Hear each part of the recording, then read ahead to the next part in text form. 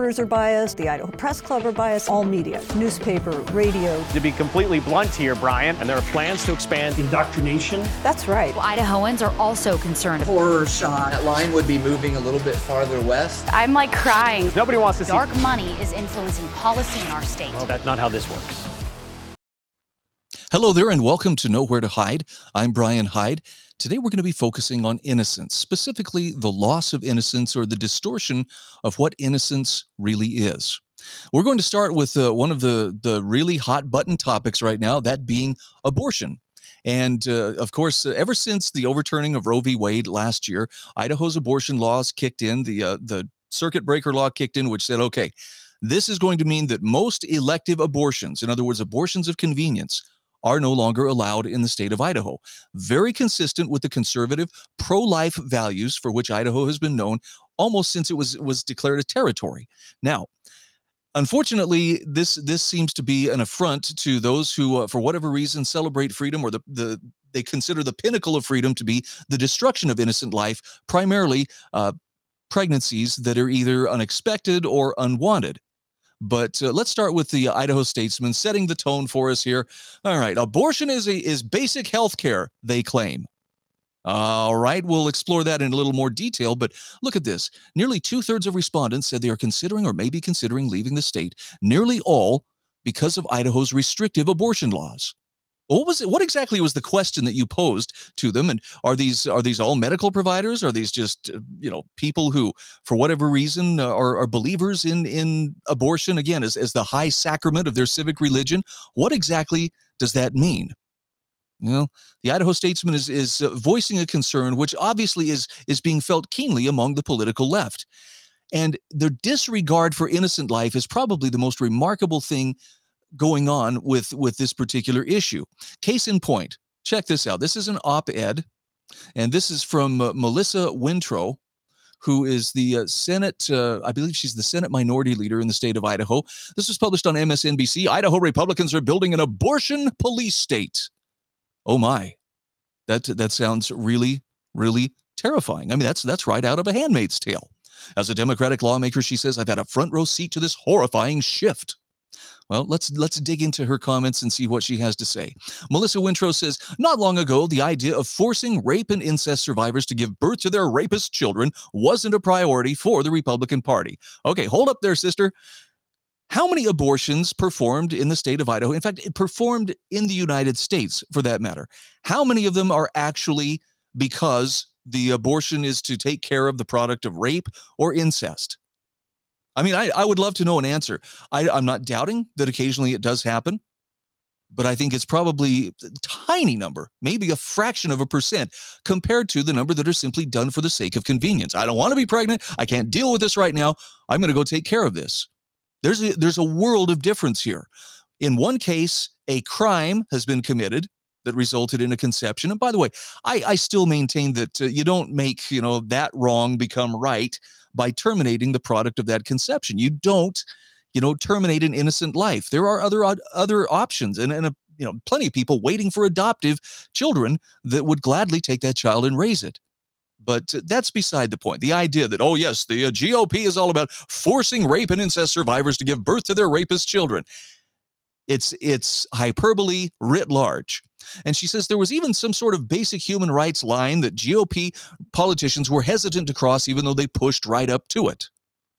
She says 2 major hospitals have stopped offering labor and delivery services in the past month. By the way, that is true, but not just because of abortion. It's because they are serving a clientele that does not call for those services. In other words, they don't need a full-time OBGYN department, because it's primarily retirees moving into these areas, and those services are just not so much in demand.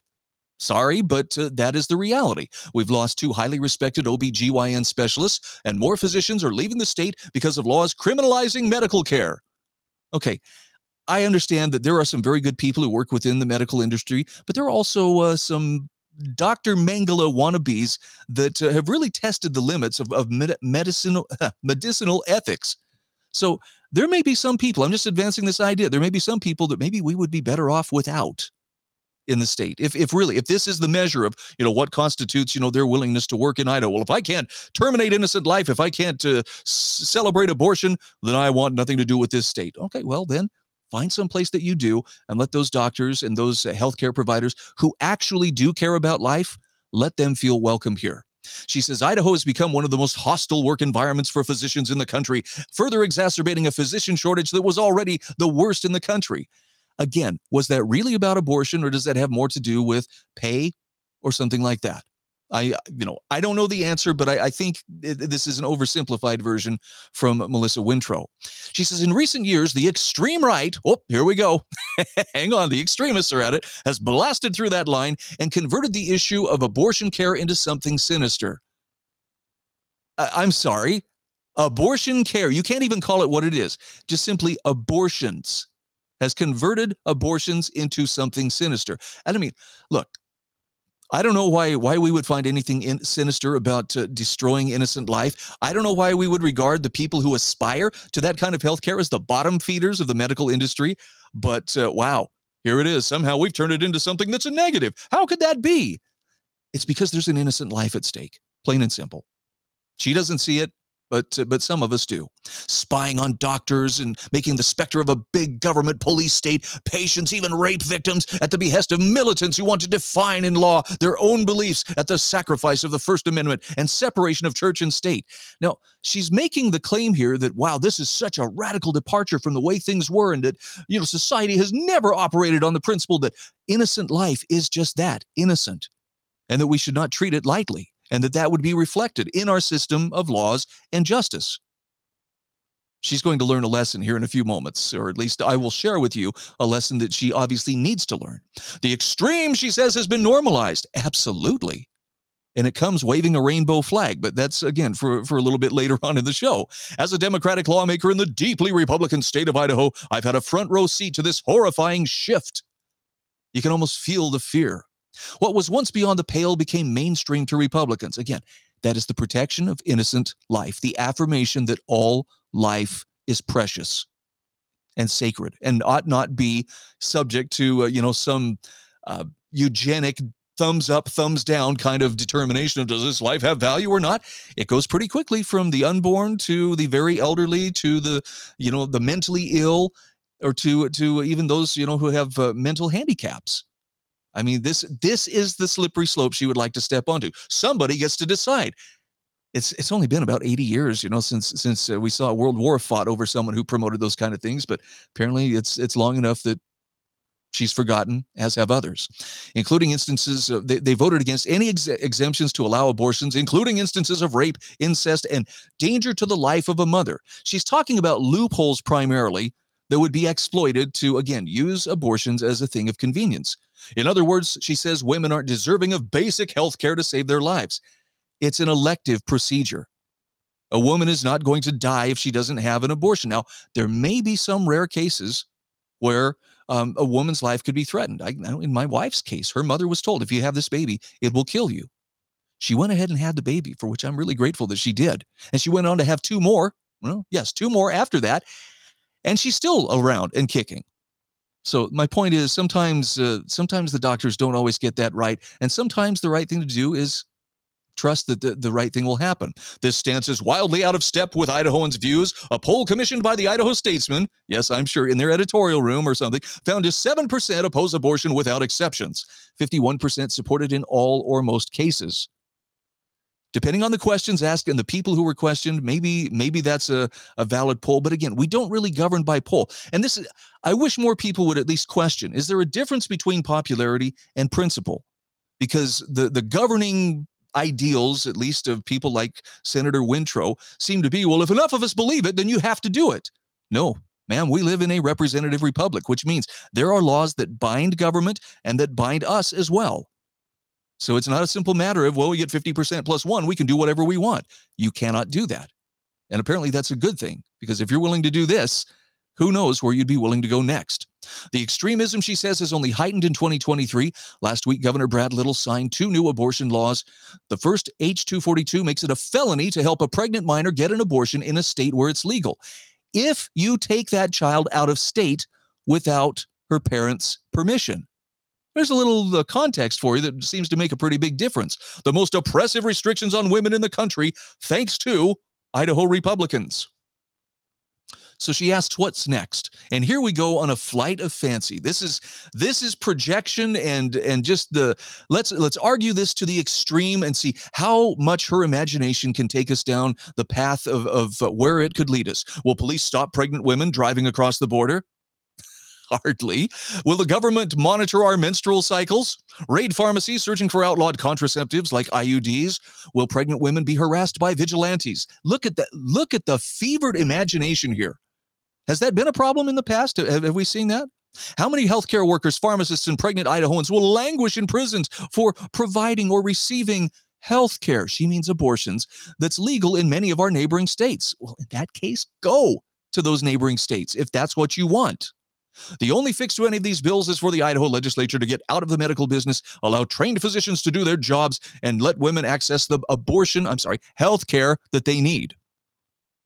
She really wants those abortions. So this begs the question, what was it like? Was it always this? I mean, was that open standard of, hey, you should get an abortion anytime you feel like it, anytime you feel the least bit challenged, and abortion is the answer, why everybody does it? Let's get a little bit of historical perspective here, and we can thank Senator Scott Herndon for providing this. He points out that abortion was a felony in Idaho from 1864 to 1973. You remember what happened in 1973, right? That's when the Roe v. Wade decision was handed down.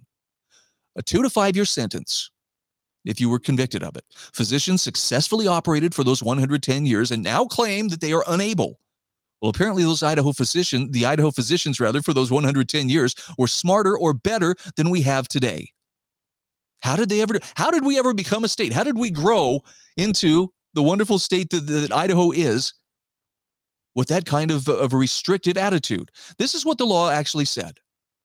Idaho Territory was created March 3rd, 1863, when President Abraham Lincoln signed the Congressional Act of March 3rd, 1863, Public Law 37-96. And 9 months later, from December 7th, 1863 through February 4th, 1864, the Legislative Assembly for the Territory of Idaho held its first session. At its conclusion, that assembly enacted a law that made performing an abortion a crime, except when a physician deemed it necessary to save the pregnant woman. So there you go. That is a reasonable exception. Every person who shall administer or cause to be administered or taken any medicinal substance or shall use or cause to be used any instruments whatever with the intention to procure the miscarriage of any woman then being with child and shall thereof be duly convicted shall be punished by imprisonment in the territorial prison for a term of not less than 2 years nor more than 5 years, provided that no physician shall be affected by the last clause of this section, who in the discharge of his professional duties deems it necessary to produce the miscarriage of any woman in order to save her life. I'm sorry, but that actually sounds like a fairly reasonable standard. It's not exactly, abortions for everybody, let's all have one to celebrate how free we are. This is a very reasonable standard of sanctity of life, with also the understanding that there may be times when it may be regrettably necessary, the case of an ectopic pregnancy or something like that. All right. Having said that, there's a little kerfuffle going on right now in the Nampa School District about a psych class that is teaching kids radical gender theory. If the kids in this class do not adopt this radical gender theory, they fail the test. Somebody wants these kids thinking in line with, what's that agenda called? Oh, yes, the woke agenda. Thank you, Senator Brian Lenny, for pointing this out. He says, tell the Nampa School Board what you think, or don't. There are shows to binge on Netflix, am I right? He's got a point. Let's look at a couple of questions from this. One of the questions is, given the following definition, how many genders are there? Gender is a sociological construct of both how one sees oneself and society's expectation of masculinity and femininity. So the answer given is 2. That's incorrect. Oh, well, okay, let's try another question here. Is gender a choice? No. Incorrect. I sense that there are attitudes that are being enforced here. Is sexual attraction a choice? Yes. Incorrect. You can just imagine that somebody has a bit of an agenda here, and they want kids to adopt those ideals. Now, I'm not suggesting that this is what every teacher in school is doing. I'm not suggesting that this is what is happening in every school, but it's very clear that there are some people who have taken it upon themselves to become indoctrinators or how could I put this? They're influencers. The term groomer may be a bit harsh, but they're influencers trying to get kids to consider that this is normal, this is natural. Look, hey, you might be gay, you might be gender fluid, maybe you should explore it. And all I'm asking is, why is that a part of school? I mean, these are questions these people these young people may ask themselves throughout their lives as they grow older. I mean, there's a time, a very short period of time where they actually have the privilege of being innocent. And it seems like someone is trying to take that away from them as quickly as possible. Check this out. New York Post says, Gen Z women are identifying as bisexual in unprecedented numbers, but are they just following a trend? Could it just be this is some kind of social contagion, some kind of mind virus that young kids are latching onto so they can be part of, the cool kids? Before you answer that question, check out this graphic. This is the number of American adults, the share of American adults who identify as LGBT by their birth year. Now, if you look at traditionalists, this is the part in purple, the baby boomers in blue, Generation X in green, and millennials in yellow versus Gen Z in red. Going back to 2014, look at that.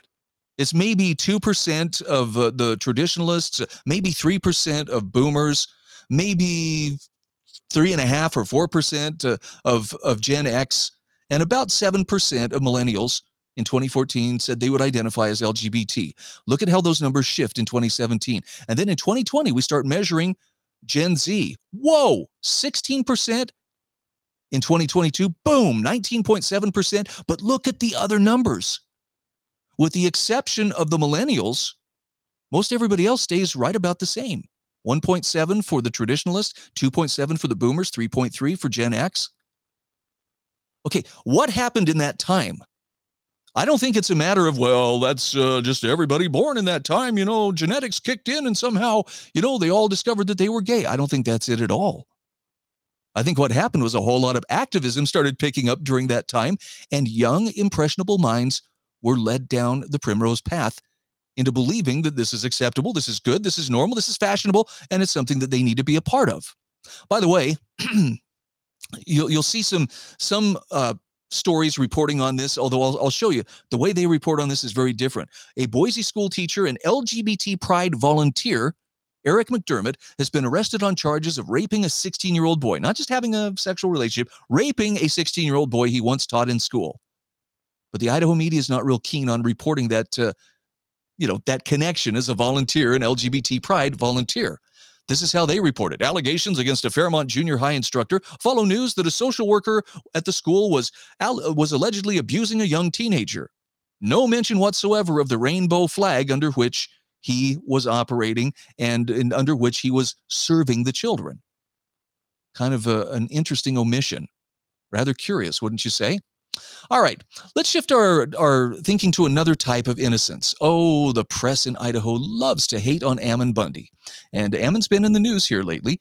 He's facing custody plus new Idaho Supreme Court filings related to the St. Luke's case. So says the Idaho Press in a recent story. They report that Judge Lynn Norton is going to issue a warrant of attachment. I believe that was actually issued yesterday against Ammon Bundy, which would involve law enforcement taking Bundy into custody. Now, keep in mind, this is for a civil case. This is not a criminal case. This is a civil case, according to lawyer Eric Stidham, whose mantra is, hell hath no fury like the lawyer of a corporation scorned. That would be for St. Luke's. He's been retained by the St. Luke's health system. Norton found probable cause that Bundy violated a court order, Stidham said. Stidham said Bundy's bail will be set at $10,000. Bundy will be arraigned after he is taken into custody. Now, again, this is a civil case. This is about money, but it seems like maybe there's something more going on here. In a text to the Idaho Press, Bundy said a warrant was issued for his arrest. He also asked why St. Luke's and the judge don't just enter a default judgment against him and close the case.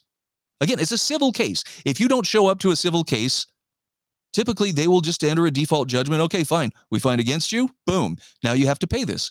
So Bundy said, why doesn't the judge just rule that St. Luke's wins the case? They must want more from me than money. Now, just today, a little bit earlier this morning, Ammon released a video about 15 minutes long in which he said, okay, St. Luke's, I'm going to follow the scripture testament about if thine enemy sue thee for thy coat, give him thy cloak also. And so he says, He walks through his home and through his property and says, look, this is mine. This is mine. Come and take it all. You can have it all. Just leave me alone. How do you suppose they're gonna behave? I have a hunch that Mr. Stidham probably has more than a fair share of Shylock in him and is going to want a pound of flesh in addition to the money. But isn't that curious? Here's a headline from the Idaho Capital Sun. Judge issues warrant for Ammon Bundy, who's ignored St. Luke's lawsuit for nearly a year. St. Luke's continues its legal case against Bundy, his friend Diego Rodriguez, despite their refusal to comply with the court. Look, it's a civil case. This is not a criminal case. They don't need to be dragged into court. Not responding is it's telling the court, I don't care enough to fight this or to stand up against it. But you're hearing a bunch of hand-wringing. Oh, this is making a mockery of our court system, and something has to be done. Oh, but it gets even more intense.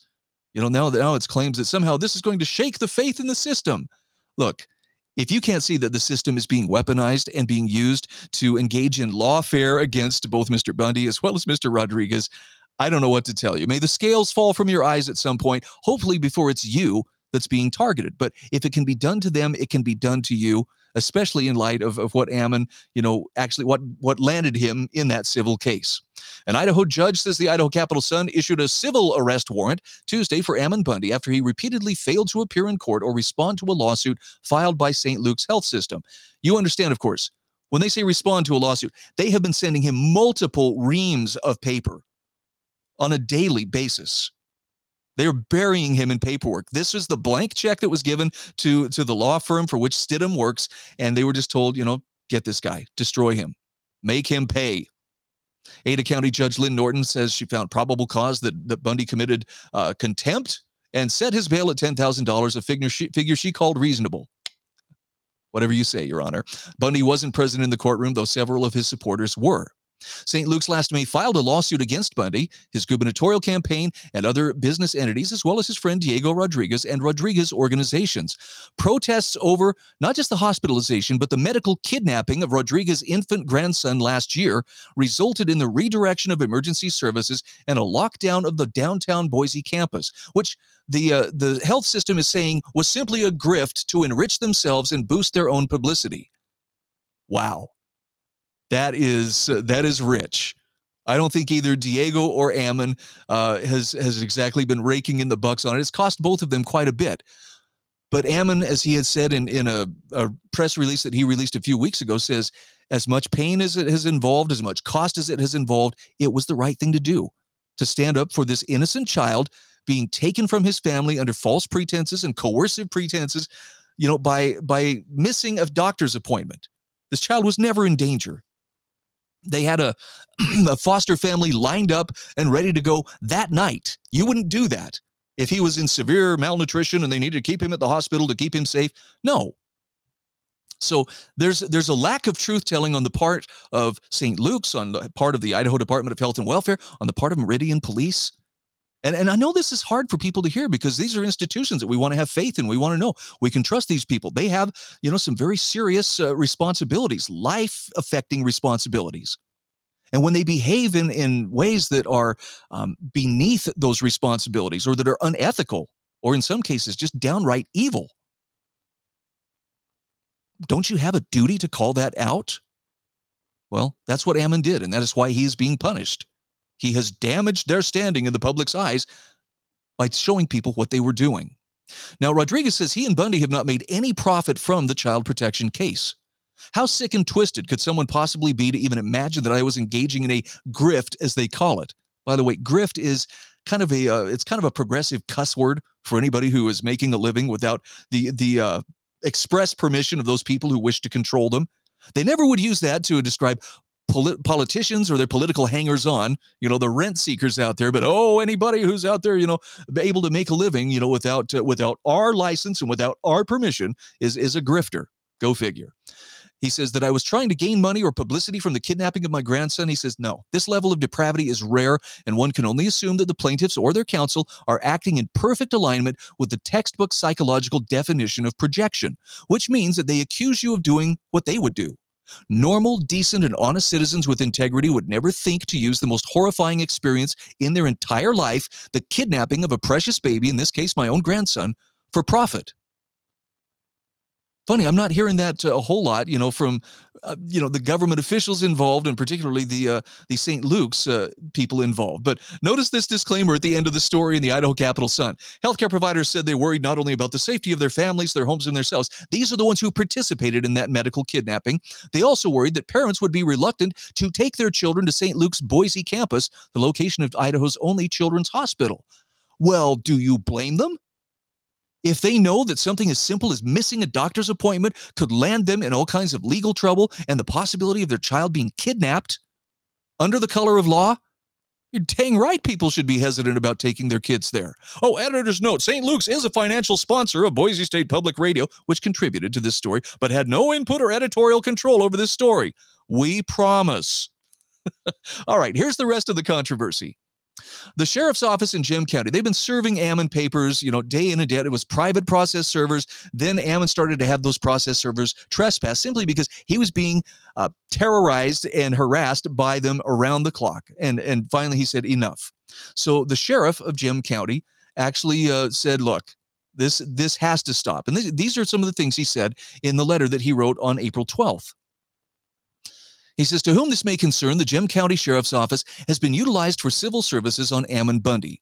In the course of providing this intermediary service, as the Sheriff's Office does for anyone requesting the services, service on Ammon Bundy is becoming a concern. Mr. Bundy has avoided service, and when he is contacted, he's becoming more and more aggressive with his behavior with the civil paper servers. Now, the sheriff is not wrong about this. Ammon is getting more and more disturbed by this. But again, this is happening on almost a daily basis. And if you watch the video that he published earlier today, he will show you this is just one package that arrived in one day. There's at least 7 or 8 different filings, different briefs, different things that he has to respond to. It's lawfare. That's the term for it. They are trying to bury him. The process is the punishment, and it's meant to demoralize, to crush, to bankrupt without ever having to face, an actual jury, which might actually see through the process. The sheriff goes on to say, I talked with Mr. Bundy via telephone on April 10th. Mr. Bundy expressed to me that he feels like he is being harassed by all the papers that have been served on him by mail and personnel service. Mr. Bundy went on to say that he is at his breaking point. By the tone in his voice, I believe he is. In my opinion, if this continues, there is potential for someone getting hurt. My concern is with the safety of process servers and my deputies. I do not want to risk harm, look at these last words, over a civil issue. So why do they keep pushing this? Ammon has told St. Luke's, whatever you want that is mine, come and take it. It's just material things. And believe it or not, he's actually a pretty savvy guy, pretty good businessman. He can rebuild. He can definitely come back from it, and he can start over if he needs to. But it isn't just his things, or it isn't just his money that they want. They want this man's life. They want him crushed. They want him in prison. I think really they want him dead. And I would go so far as to say that there's a bit of bloodlust that seems to come through a lot of the mainstream media reporting as well. Well, are we going to see a shootout or something like that? Ammon has never acted out violently against anybody. He has acted defensively. If you saw the video from Bundy Ranch back in 2014, where his aunt was being manhandled by a BLM agent, and he got tased not once, but I think 3 times. And yeah, he's not a person who's encouraged violence, but he has been pressed and pressed and pressed. And when you take from a guy everything, there's one of 2 things that happens. I think it was Solzhenitsyn who said, once you have taken everything you can take from a man, he's free. That's because you have nothing left to leverage against him. I remember when Ammon was awaiting trial down in Pahrump, Nevada, sitting in prison, and they put him in solitary confinement. Everything they could do to make him miserable. And there came a point finally where they were like, you will do as we say or else. And he's like, or else what? You're going to take away my birthday? There is nothing that you can take from me at this point. And his jailers were furious because he was right. There was nothing they could do. Now, the second possibility is that when you take everything from a man, he suddenly has nothing to lose. And that's a pretty dangerous situation to put somebody into. Ammon has been far more patient and long-suffering than a lot of people would have been. I'm not saying that he's justified in using violence, but I'm saying that he's not the one who is being the aggressor here. It's the people who are determined to crush him and who are determined to break him. And again, over what? It's a civil case. I don't know. It speaks to some really interesting motives on the part of St. Luke's, as well as people with the Idaho State Police, as well as people within the judicial system. And this case is actually on its way likely to the Idaho Supreme Court. I know a writ of memorandum was done, or writ of mandamus rather, was done here just within the last day or so. So it's very likely they're going to be hearing more about this, and we'll see what comes of it. My question to you is, what would it take for you to consider that perhaps the state is overstepping its bounds and is going too far in its effort to break a guy who was simply standing up against an injustice, and peacefully at that? Oh, I know he was arrested for trespassing. Oh, he raised a ruckus. But it was the life of an innocent child that was at stake here. I mean, at what point do you just shrug your shoulders and, well, it's the law, they're just doing their jobs. I guess we just go along with it. It's pretty easy to sit back and criticize when you're the one just sitting in a comfy chair. But people who actually have skin in the game, I don't know. I'm inclined to give them the benefit of the doubt simply because all the state understands is force. It's like a giant, mentally challenged toddler that just wants to hammer everything that it sees into submission. And it's been weaponized, and it's been used against Ammon Bundy. And even if you don't agree with a single thing that he thinks, don't think that it couldn't happen to you. I'm Brian Hyde, and this is Nowhere to Hide. Reporters are biased, the Idaho Press Club are biased, all media, newspaper, radio. To be completely blunt here, Brian, and there are plans to expand indoctrination. That's right. Well, Idahoans are also concerned. Horror shot. That line would be moving a little bit farther west. I'm like crying. Nobody wants to see Dark money is influencing policy in our state. Well, that's not how this works.